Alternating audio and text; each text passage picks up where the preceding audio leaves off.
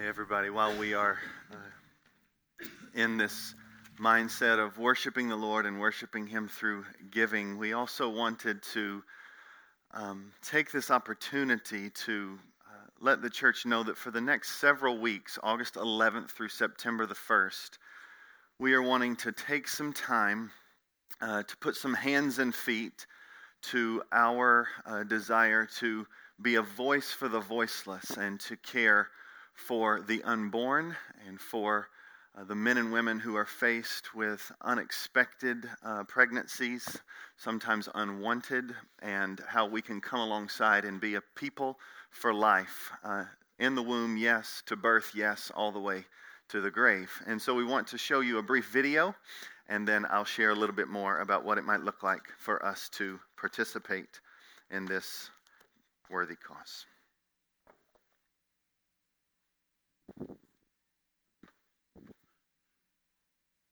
When a woman finds out that she's pregnant, the first thing that she does, if she doesn't want to be pregnant, she searches for abortion information, abortion clinics, abortion help.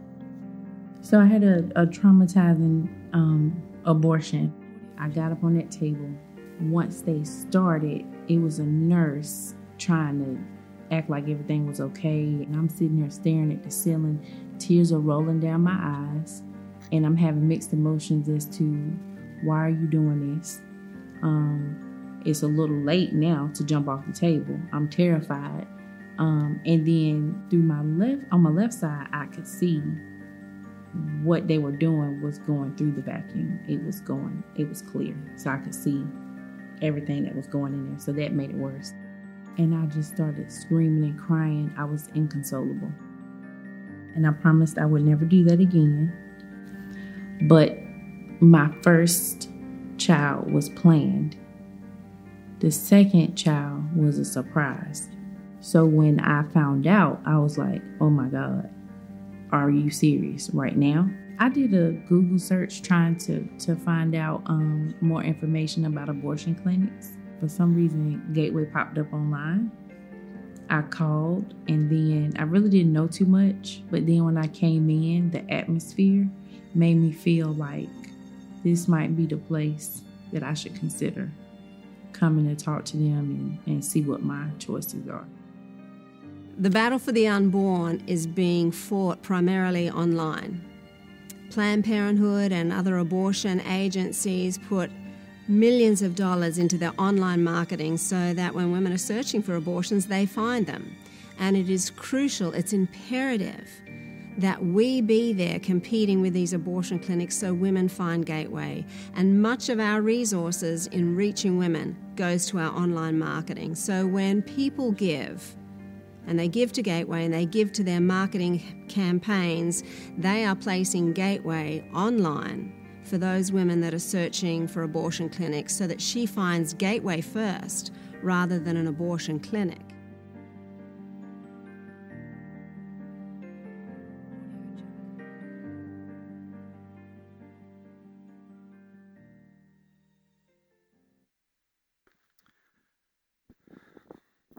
So in our days and times, this issue can become something that is first political, and I want to wholly reject that.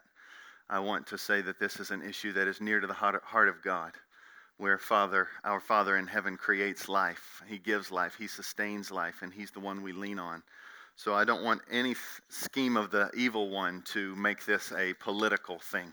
I want it to be something where we are getting near to the heart of God and staring injustice in the face and saying we don't want any part of injustice. We want to be a people who promote justice. And so as we consider these things, we need to understand in Wake County alone, over 6,300 children are killed by abortion annually.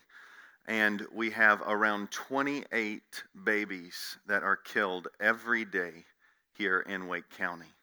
And so that's just our county. And so as we consider this, we have to also understand that there's a strategic plan there. Over 45% of all abortions are from African American women. That's 3 times the rate of Caucasian women. And we must stand up for life. And so with this privilege, there's a lot of great organizations in our city, but one that we've been partnering with for years is Gateway, who's recently changed their name to Gateway Women's Care, and they have just opened a center in Durham as well, across from the Planned Parenthood. So what we would invite you to consider is, above and beyond your general giving, how for these next 3 or 4 weeks, how you might be able to give above and beyond that to support the cause of life. Obviously, you can do it whenever the Lord leads, but this is just something we wanted to raise it up. We haven't done this in several years, and we just wanted to raise it up and say this is something that we would encourage you to be a part of. When it comes to specifics, you're like, what in the world does my giving do? $10 for 1 year will provide pregnancy and ultrasound supplies for 30 women. If you gave a monthly gift of $10, they have those type of options. $20 fills a diaper bag with supplies and needs for a new mom and baby. And one gift of $100, as they've done the statistics, will put enough money into online marketing that it would save one baby's life. I've been serving on the board of Gateway for several years and continue to do so. And it is a wonderful organization that is filled with financial integrity, and I'm just really encouraged by the labors there. So out in the foyer and underneath our city section, you can find some brochures, ways you can volunteer. But at the end of the day, we just want you to consider giving. We'll make you aware of this as the weeks go by, and you can go on our online giving as well, and there's a tab there that says Gateway. So if you do want to give to that and you want to write a check, just put Gateway into the memo line. Consider that, pray about that. We just want to be a part of fighting against injustice. So now that is over. We'll move on to the Word of God. So why don't we open up the Bible, if we would, and we are today beginning a new series. Having finished the book of Psalms yesterday, last week, after finishing a series in the book of Ephesians last week, we now dive into a new series entitled Psalms for the Soul. Psalms for the Soul. And the opportunity here is that every preacher who will be preaching will take a psalm that has been recently encouraging to them, or one that they might call their favorite psalm. This one that I am going to preach today is one that has been recently encouraging, as I laid my heart before the Lord and just asked what the people here at TCC might need to hear, and we are going to dive into Psalm 77. Psalm 77.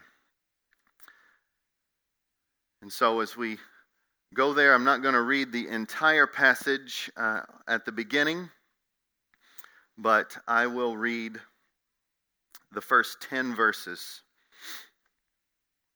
and then we will pray. Psalm 77, the Word of God says this: To the choir master, according to Jeduthun, a psalm of Asaph. I cry aloud to God, and He will hear me. In the day of my trouble, I seek the Lord.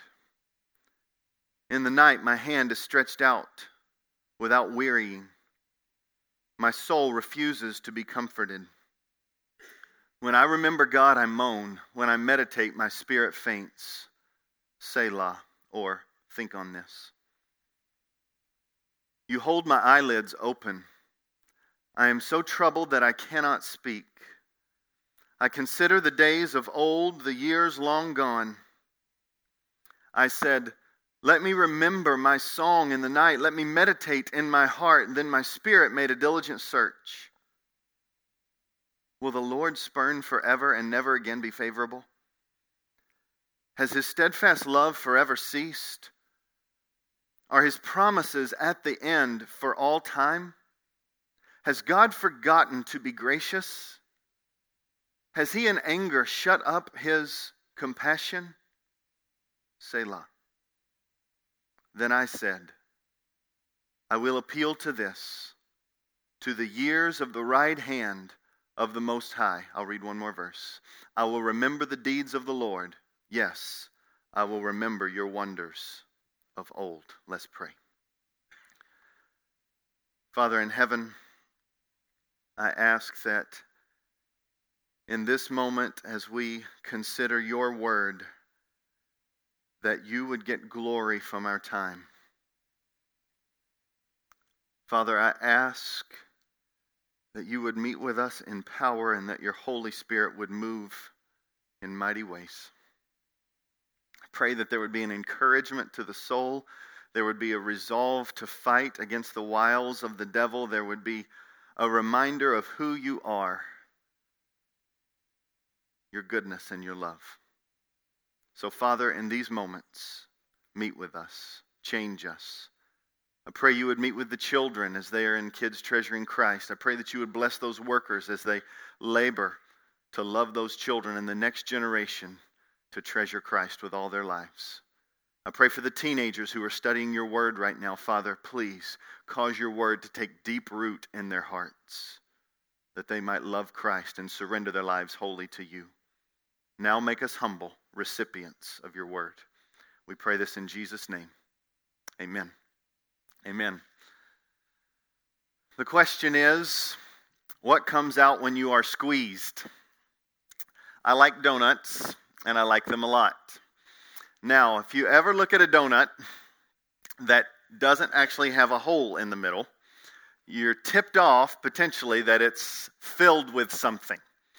And so sometimes you can look on the end of it and you can see, okay, this has got something in there. You know, it's Boston cream kind of thing, or it's lemon filled or jelly filled or whatnot. My favorite filled donut is when it's filled with nothing, because I don't like them when they're filled. I like them just donut. But when you squeeze a donut, what comes out? It could be a great surprise of joy, or it could be something that you don't really look forward to. So squeeze that thing, and all of a sudden you see that it's lemon filled, and you might be like, yes, that's my favorite donut, or this just cream filled, that's my favorite donut, and you're excited. There could be others that when you see that, you are repulsed. And so now the question comes, what happens when our hearts are squeezed? What happens when the craziness of life begins to squeeze at our human heart? What comes out? Many times it has been said that the real you comes out when we face adversity. What happens when that adversity hits you in the face? What comes out? Anxiety, anger, fear, hope, resolve, endurance, peace. What comes out? Well, what we see here in Psalm 77 is an individual who has been squeezed, and one who finds himself in significant despair. And I want to lay before you a question. As I was reading The Knowledge of the Holy by A.W. Tozer, he says this, and I want you to think about it. What comes into our mind when we think about God is the most important thing about us. So when I say God, what pops in? What do you think of? What comes into your mind when you think about God says a lot, not only about God, but about you. Who is this God that you know? What do you first think about him? What do you love about him? Who is he to you? This question is crucial, because what we will see in Psalm 77 is when we are squeezed, everything kind of runs out the mind. What our mind needs is to be redirected towards the greatness of God. And the beauty of Psalm 77 is that journey. The journey that goes from despair to remembering who God is, remembering what he has done, and then delighting in him. How do we get from A to B? From despair to delight? These are the four main ideas that we will see. Structured by the text, you'll see Selah, Selah, Selah, which means think on this, think on this, think on this. When you're reading the Psalms, you see Selah, that means stop going so fast. It means slow down, set your mind, revisit, think on what we just went over. So 3 selahs, which means 4 sections to this psalm, and they are these 4 points that we will look at today. The first one is the despair of the saint. 2, remembering who God is, focusing in on who God is. 3, remembering what God does, past, present, promised, future. And then 4, delighting in Jesus. And you might ask, how you get Jesus? Something written before Jesus. And that's the point of the Psalms, is to point you to Jesus. So I'll hopefully show you that.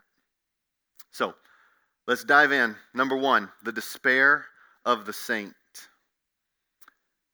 Psalm 77 is what many commentators call a lament psalm. It's a psalm of deep grief and struggle.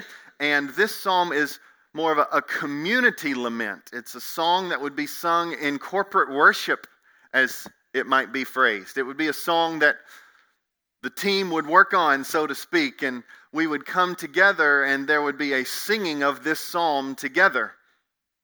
It also has an individuality to it, so that it's a song that should be sung while you're in the beds, could be sung while you're going about your day. So don't think only corporate, but understand they gathered together to sing songs like this. And what's interesting is we don't understand the exact condition of the psalmist. If you look at it with me, it says, I cry aloud to God, and he will hear me in the day of my trouble. We have no idea what the trouble is, which is helpful. It doesn't narrow it so much that it only applies to one person's trouble and not another person's trouble. It's meant to be general so that it could be sung together and it could touch your heart in the midst of your trouble. Also, as you approach this psalm, we do not know if the trouble comes because of the guilt of the individual or because something happening to the individual. Are they suffering because they have done injustice, or has injustice been done to them so that they're suffering? We have no idea.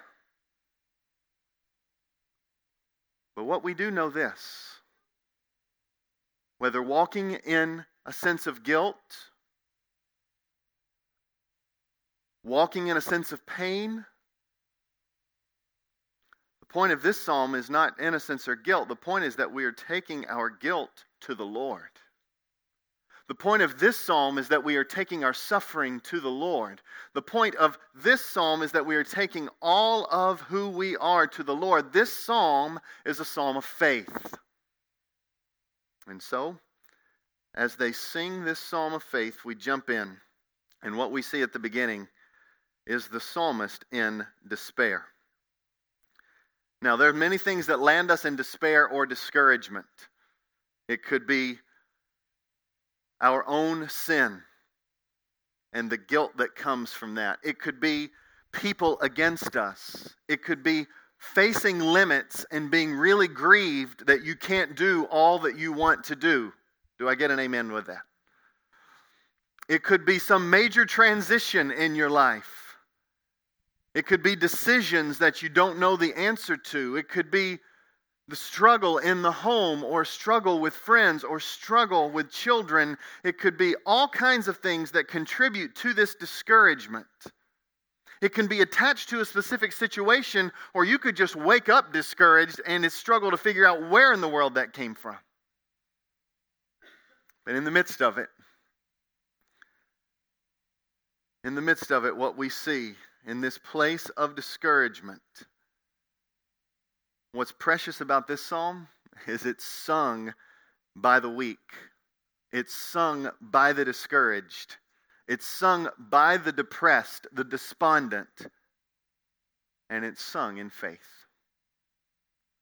God, I need you. It's towards God. I want you to look at how apparent the struggle is in the psalm. You see, I cry aloud. You see that in the first words. I cry aloud. This is not just poetic, flowery language. Think cries. Tears or screaming, think cries. But there's a confidence that God will hear. You see, verse 2, in the day of my trouble, you see that he's up at night. Look at verse 2. In the night, my hand is stretched out without wearying. That means I'm reaching out to you, God, but it's in the night. So he's not sleeping. You see that later on in verse 4 when it says, God, you're holding my eyelids open. I'm sleepless. Look at verse 2. It says, my soul refuses to be comforted. This is the Hebrew phrase that's used when Jacob was brought news about his son Joseph having been killed, so the brothers said, by an animal, and they bring this coat of many colors covered in blood. The dad's grief over his son having been killed, although we know the end of that story was he ultimately was not killed. The point is, it was the grief over the loss of a child. And Jacob said, I refuse to be comforted. That's how deep. My pain is so difficult. And that's the exact phrase he's using here. My soul refuses to be comforted.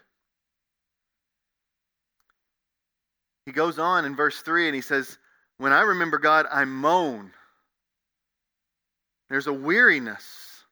He says, my spirit faints. There's a fatigue. There's a struggle. When a spirit faints, you can have, your mind doesn't think straight.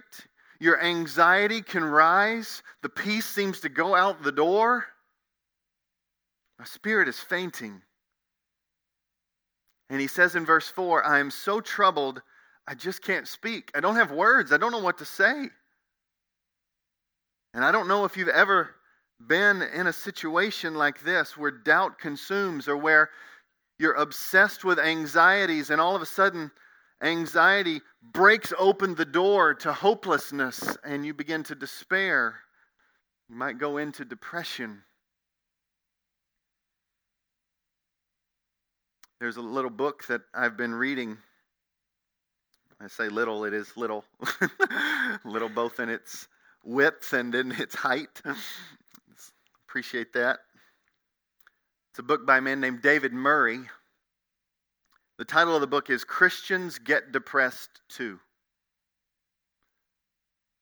This idea that in our culture, if you are a Christian, the joy of the Lord can't collide with sadness.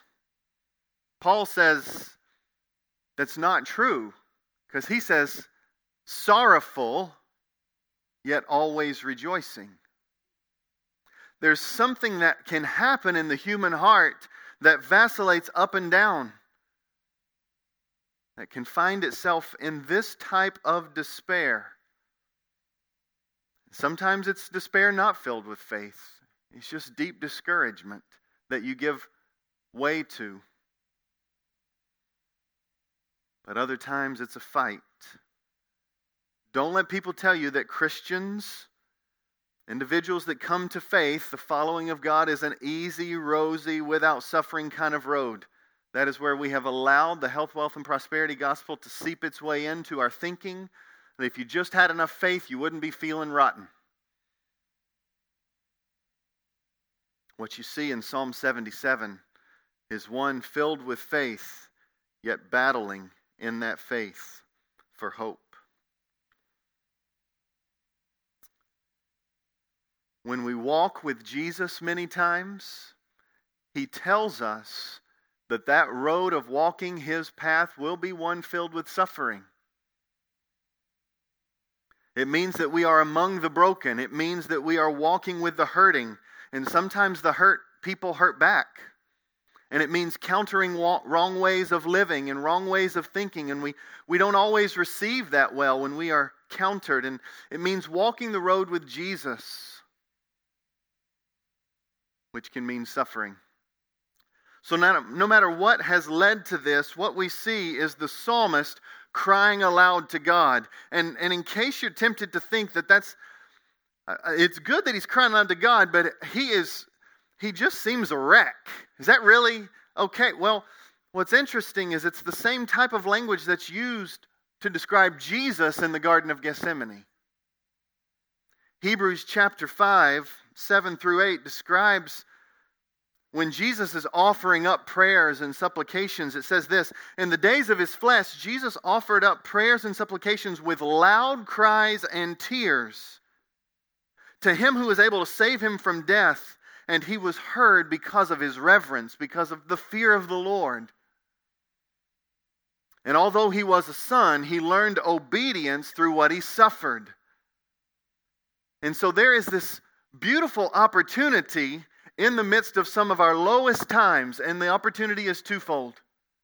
One is that we refuse to let that despair define us and dictate to us, and instead we call out to the Lord like our Savior did. As he was on the brink of death, crying out, we cry out to our God with loud cries and tears, because we know he's more powerful than our feelings and emotions, more powerful than death. And the second opportunity is this: he's got something for us. If the Son of God learns obedience from his season of suffering, we too have a lot to learn. We have a lot to learn from our season of struggle. It's an opportunity to step deeper into holiness. There's always something awry in the human heart that God is wanting to shape and wanting to get rid of. There's sin to be confessed, and it's not to be afraid of that, because the Bible describes in Acts 3 that when you repent, there's refreshment to be had on the other side. That's the gateway into refreshment. And so what we see in Psalm 77 is this despair of the saint, this struggle. But the hope is that God is shaping you. He is at work. But right now, so far in this psalm, the psalmist is having trouble seeing it. And so I want to take you to the second idea. It is remembering who God is. So that's the first Selah, verse 3. And we've meditated on the despair of the saint. But the second grouping, verses 4 to 9, we want to think on who God is. Remember who God is. Look at verse 4. You hold my eyes open. I'm so troubled that I cannot speak. I consider the days of old, the years long ago. So now he's trying to think back in the past. And he says, I said, let me remember my song in the night. Let me meditate in my heart. And then my spirit made a diligent search. The Google search of the heart is happening in verse 6.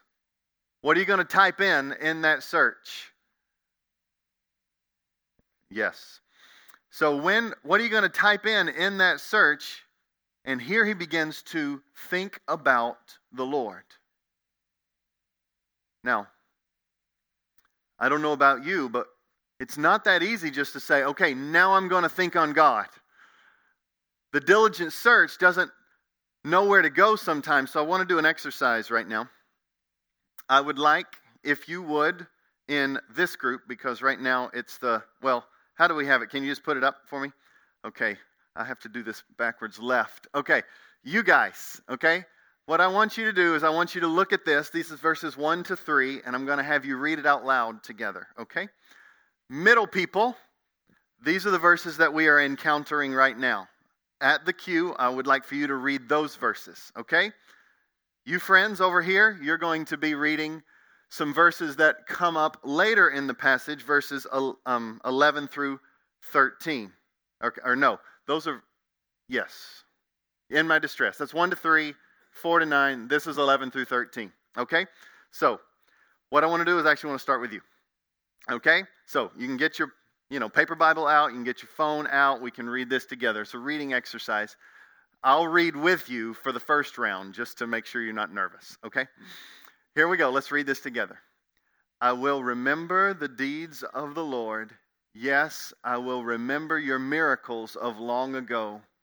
I will consider all your works and meditate on all your mighty deeds.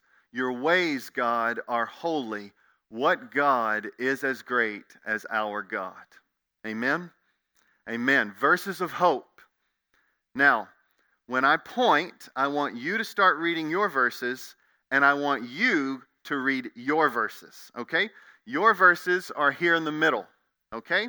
I'm not going to give you a practice round because we ain't got time for that, okay? So, when we do this, that's when we start reading, okay? You read yours, okay?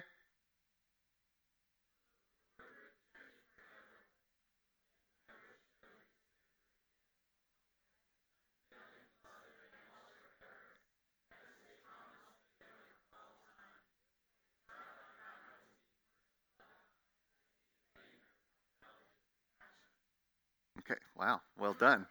I felt like a choir director. Go. Okay, now I would like for you to be added, okay? So you read your verses. These are verses 1 to 3, the verses of despair that we just went through. These are the verses of questioning who God is. These are the verses of hope, okay? On the count of 3, here we go. No, just kidding. Here we go. Go.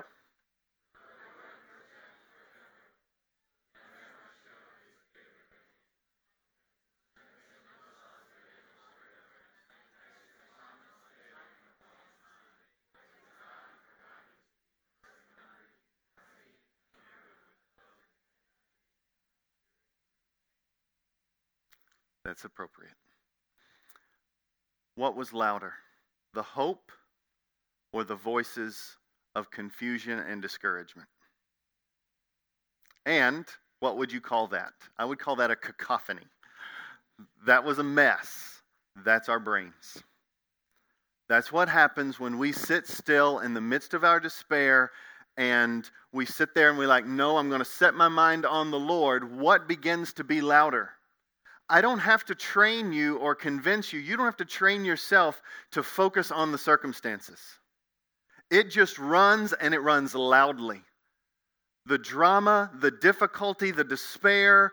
I can't keep my eyes open. I can't close my eyes. I'm sleepless. I'm struggling. Those things are so loud that they make the hope so hard to find. And that's what we find right here in this passage. We find the psalmist trying with all of his might to say, I've got to do a diligent search. And so he types in, who is God? And when he types it in, here's what comes to mind. What comes to mind is verses 7 through 9. Will the Lord spurn forever and never again be favorable? Has his steadfast love forever ceased? That is, has his unceasing love ceased? Are his promises at the end for all time? Do you see the extreme language? Forever. All time. Has God forgotten to be gracious? Has he in anger shut up his compassion? The first thing that can go or that can be called into question when we're struggling is, who is God? And who is he right now in the midst of my pain? And so what this psalmist is asking, is inviting us into, it's a journey on thinking on God, but I might say think on who? Because so many times when the anxiety, fear, despair come, we aren't ready. We're not ready. We haven't studied him. We haven't meditated on him in the good days, in the regular routine of life. And we're not ready. Whatever metaphor you want to use, we don't have ammunition for the war. We don't have medicine in the cabinet for the sickness. We don't have money in the account. We don't have gas in the tank. Whatever you call it, the summary is, when the soul needs to be directed to God, we're on empty.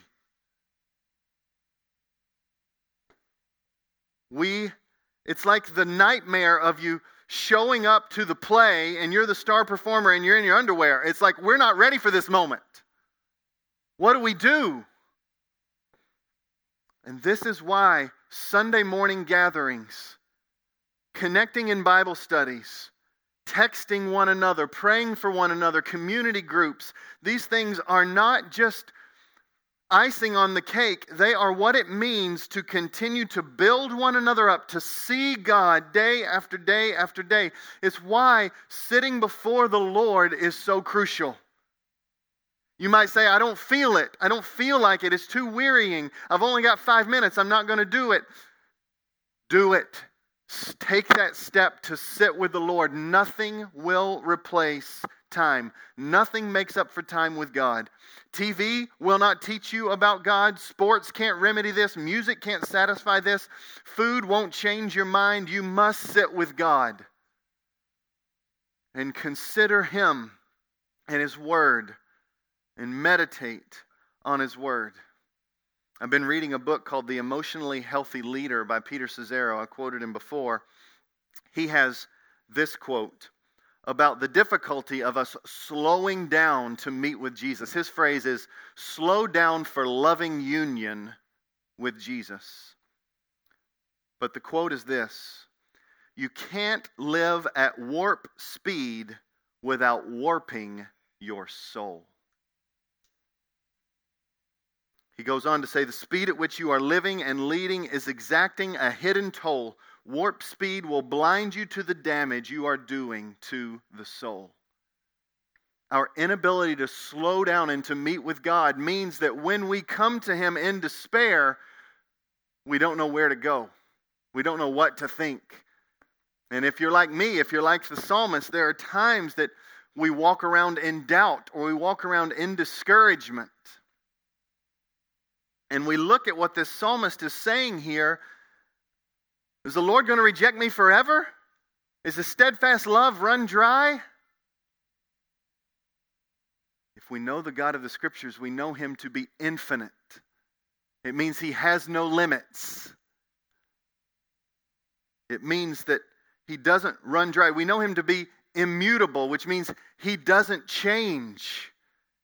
Aren't you glad that when our emotions are so crazy, He is not crazy? He's not fluctuating.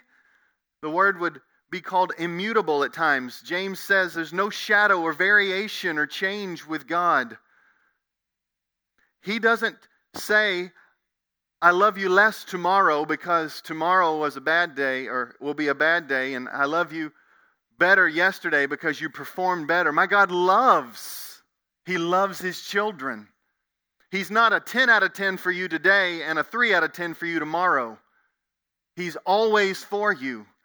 And it's these things that you will never know about God unless we are meditating on Him.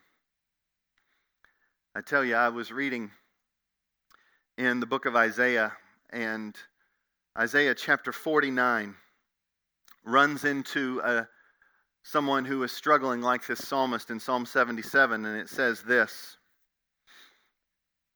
sing for joy, verse 13, sing for joy, O heavens, and exult. O earth, break forth, O mountains, into singing. For the Lord has comforted His people and will have compassion on His afflicted. What do His people say? But Zion says, the Lord has forsaken me. My Lord has forgotten me. This is exactly the type of thing that the psalmist is saying. The Lord's love is going to run dry. He's forgotten me. He's forsaken me. This is who God is. God does not chastise in this moment.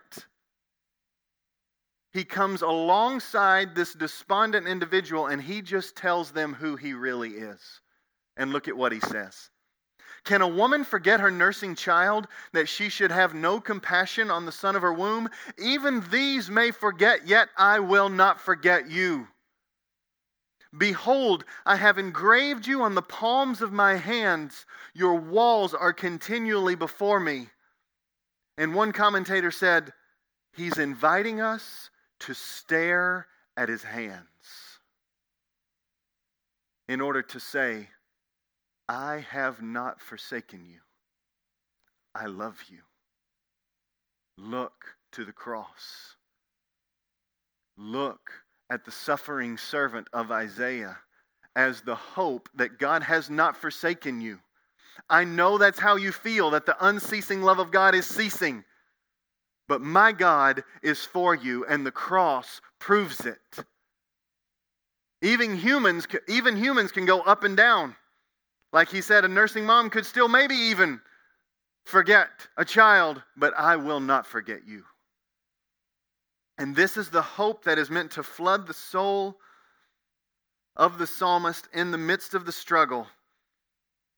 That's why in verse 9 he says, Selah. Think on what is right about God. His steadfast love is not ceasing. His promises have not come to an end. He has not forgotten to be gracious to you. He is gracious to you, and His purposes are being carried out. Trust Him. Yet, he says in verse 10, then I said, I will appeal to this, to the years of the right hand of the Most High. This is when we get into this third idea. We not only are fighting to remember who God is, but what He does, His works. And it says in verse 10, then I said, I will appeal to this, to the years of the right hand of the Most High. Tim Keller focuses in on this word appeal and says we've got to think about an appeal to a wrong verdict. So what happens in a courtroom when a verdict comes down and it's wrong? You make an appeal to that verdict, hoping that it would turn out differently. Well, what's happened in the jury of this individual's mind is that they've created a wrong verdict about who God is. And so now there's an appeal saying, that's not right.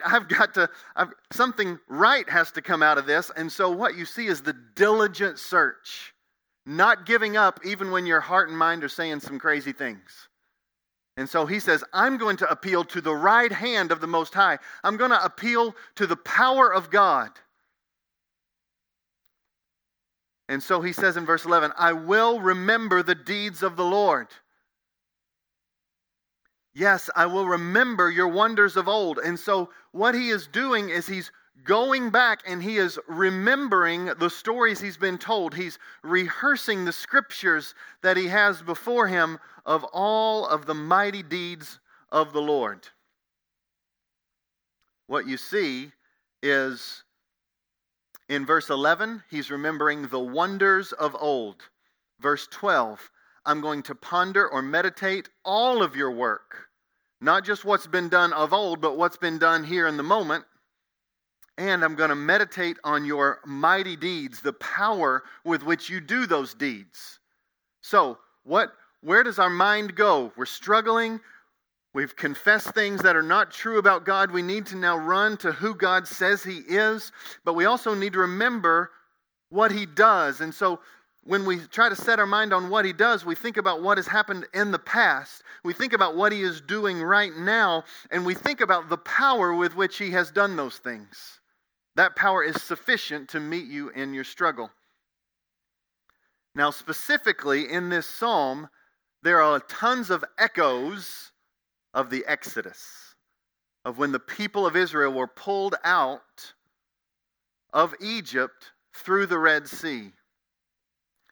And the echoes that you see are when he is, in verse 15, saying, you with your arm redeemed your people, the children of Jacob and of Joseph. Jacob and Joseph, they longed for the promised land. And the only way to get through the promised land was to be exodused, removed from Egypt into the promised land. You also see in verse 16, when the waters saw you, O God, when the waters saw you, they were afraid. This poetic freedom to talk about water being terrified. It's when God says to the waters, move, and they move. What can we learn about God from the works of old? Well, we do. We need to remember that Red Sea moment and remember that all creation bows to Him. That the waters in verse 16, they're afraid of God. They're at His beck and call. It reminded me of Jesus when He's in a boat. He's not afraid. Everybody else is afraid. We can be afraid. Jesus is not afraid. This is what we have to remember. He's not afraid of what's happening. He's always working good. He's not messing up. He's not lost sight of you. He's always for you. And with words, when he's ready, when it's best for us, he says, peace, be still. And the waters stop. This is exactly what happened. It looked, if you're in the people of Israel's shoes and you're standing on the edge of the Red Sea, you would think God has messed up. Has his promises failed? Is his love going to keep going? Because it looks right now, as I look over the hill, the Egyptians are coming, I'm dying. But listen to what Moses says in Exodus 14. And Moses said to the people, fear not, stand firm, and see the salvation of the Lord, which we will work for you today.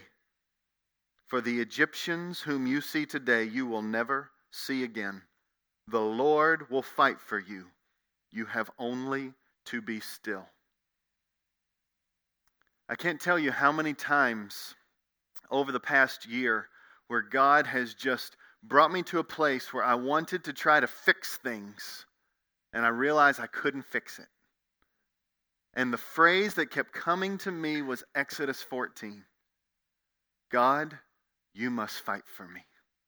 God, you must fight for your people. God, you must fight for your name. God, do it. And it was just a sense of, I can't.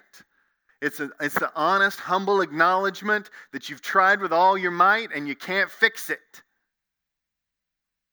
And you trust the Lord to do the battling that you can't do. The psalmist is there. He's at the lowest of the low. He can't fix it. He's even thinking wrong about God, but he says, I'm going to remember my God of old. And when he does, his mind runs more than likely to that Red Sea moment when a God fights for him, for his people. What do we know? We know that our God is over creation. He defends the defenseless.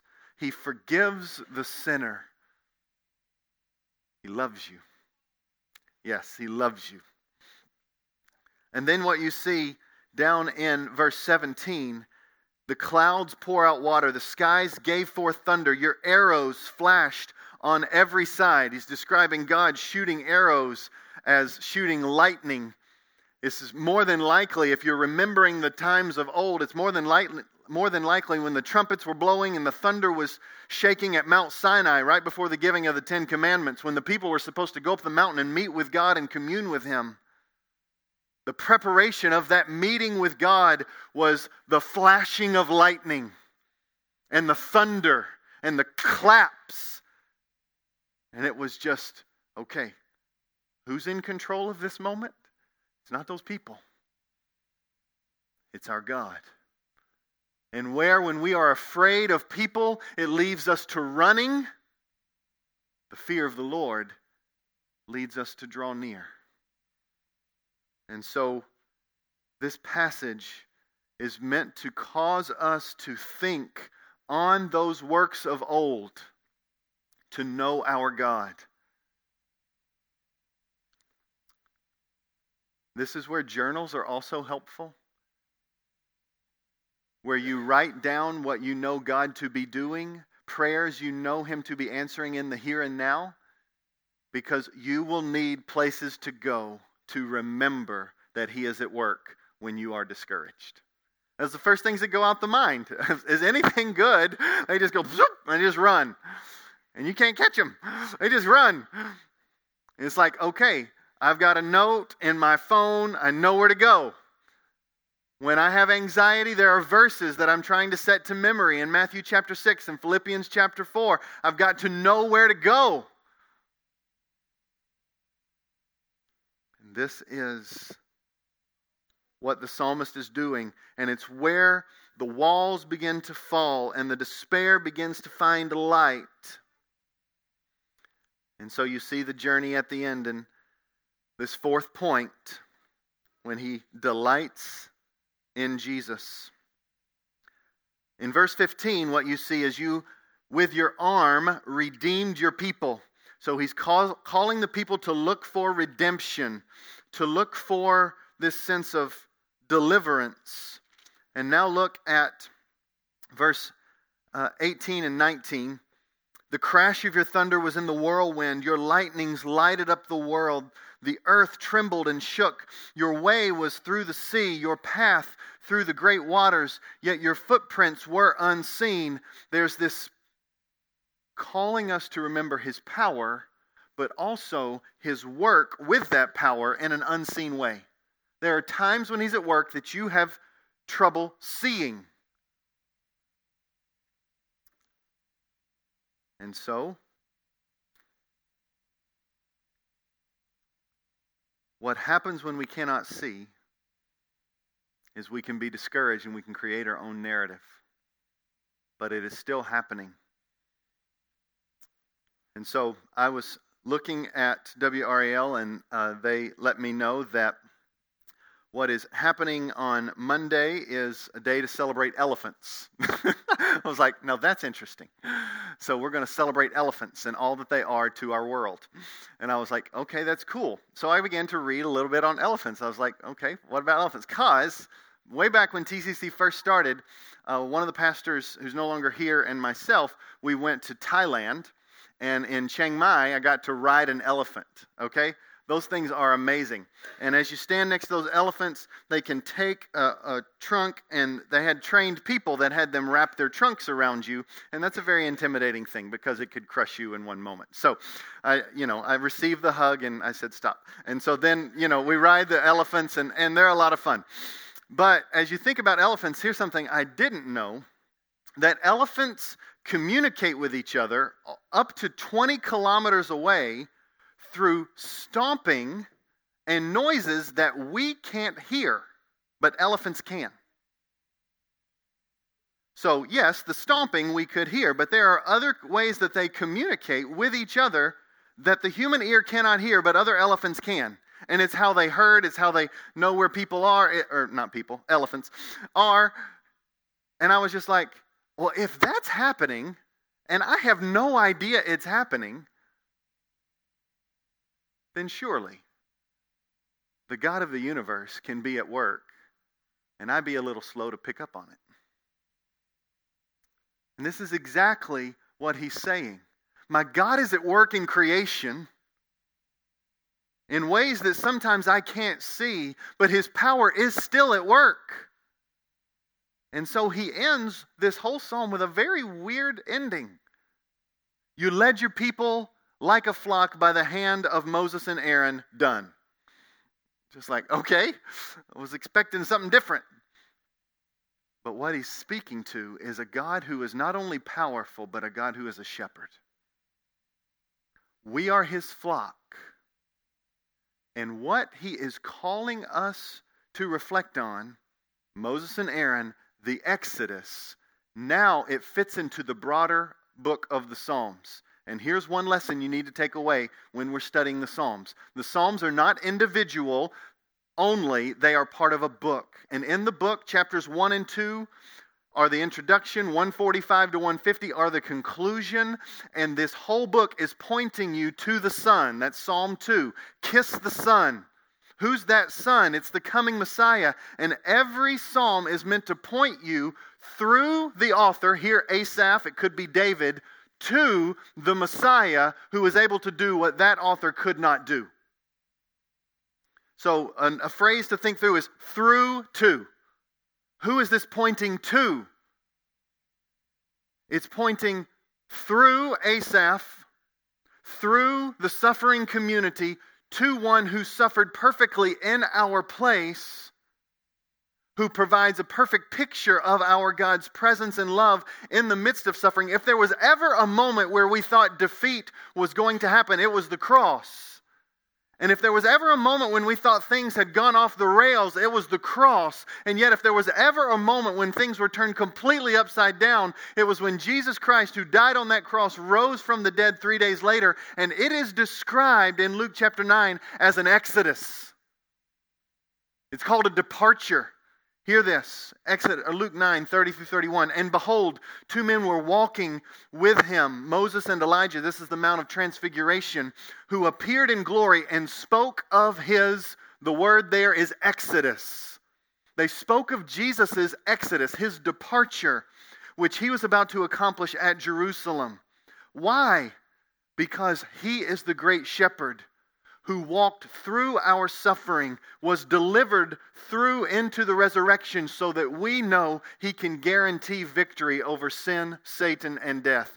He walked the exodus of delivery so that now as we stare at verse 20, He is our good shepherd, and we, though sinners we are, we can turn in our despair to our God.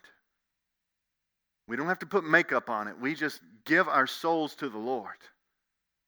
And in humility we say, we are guilty, yet we are loved. And in our humility we say, that pain hurts so bad.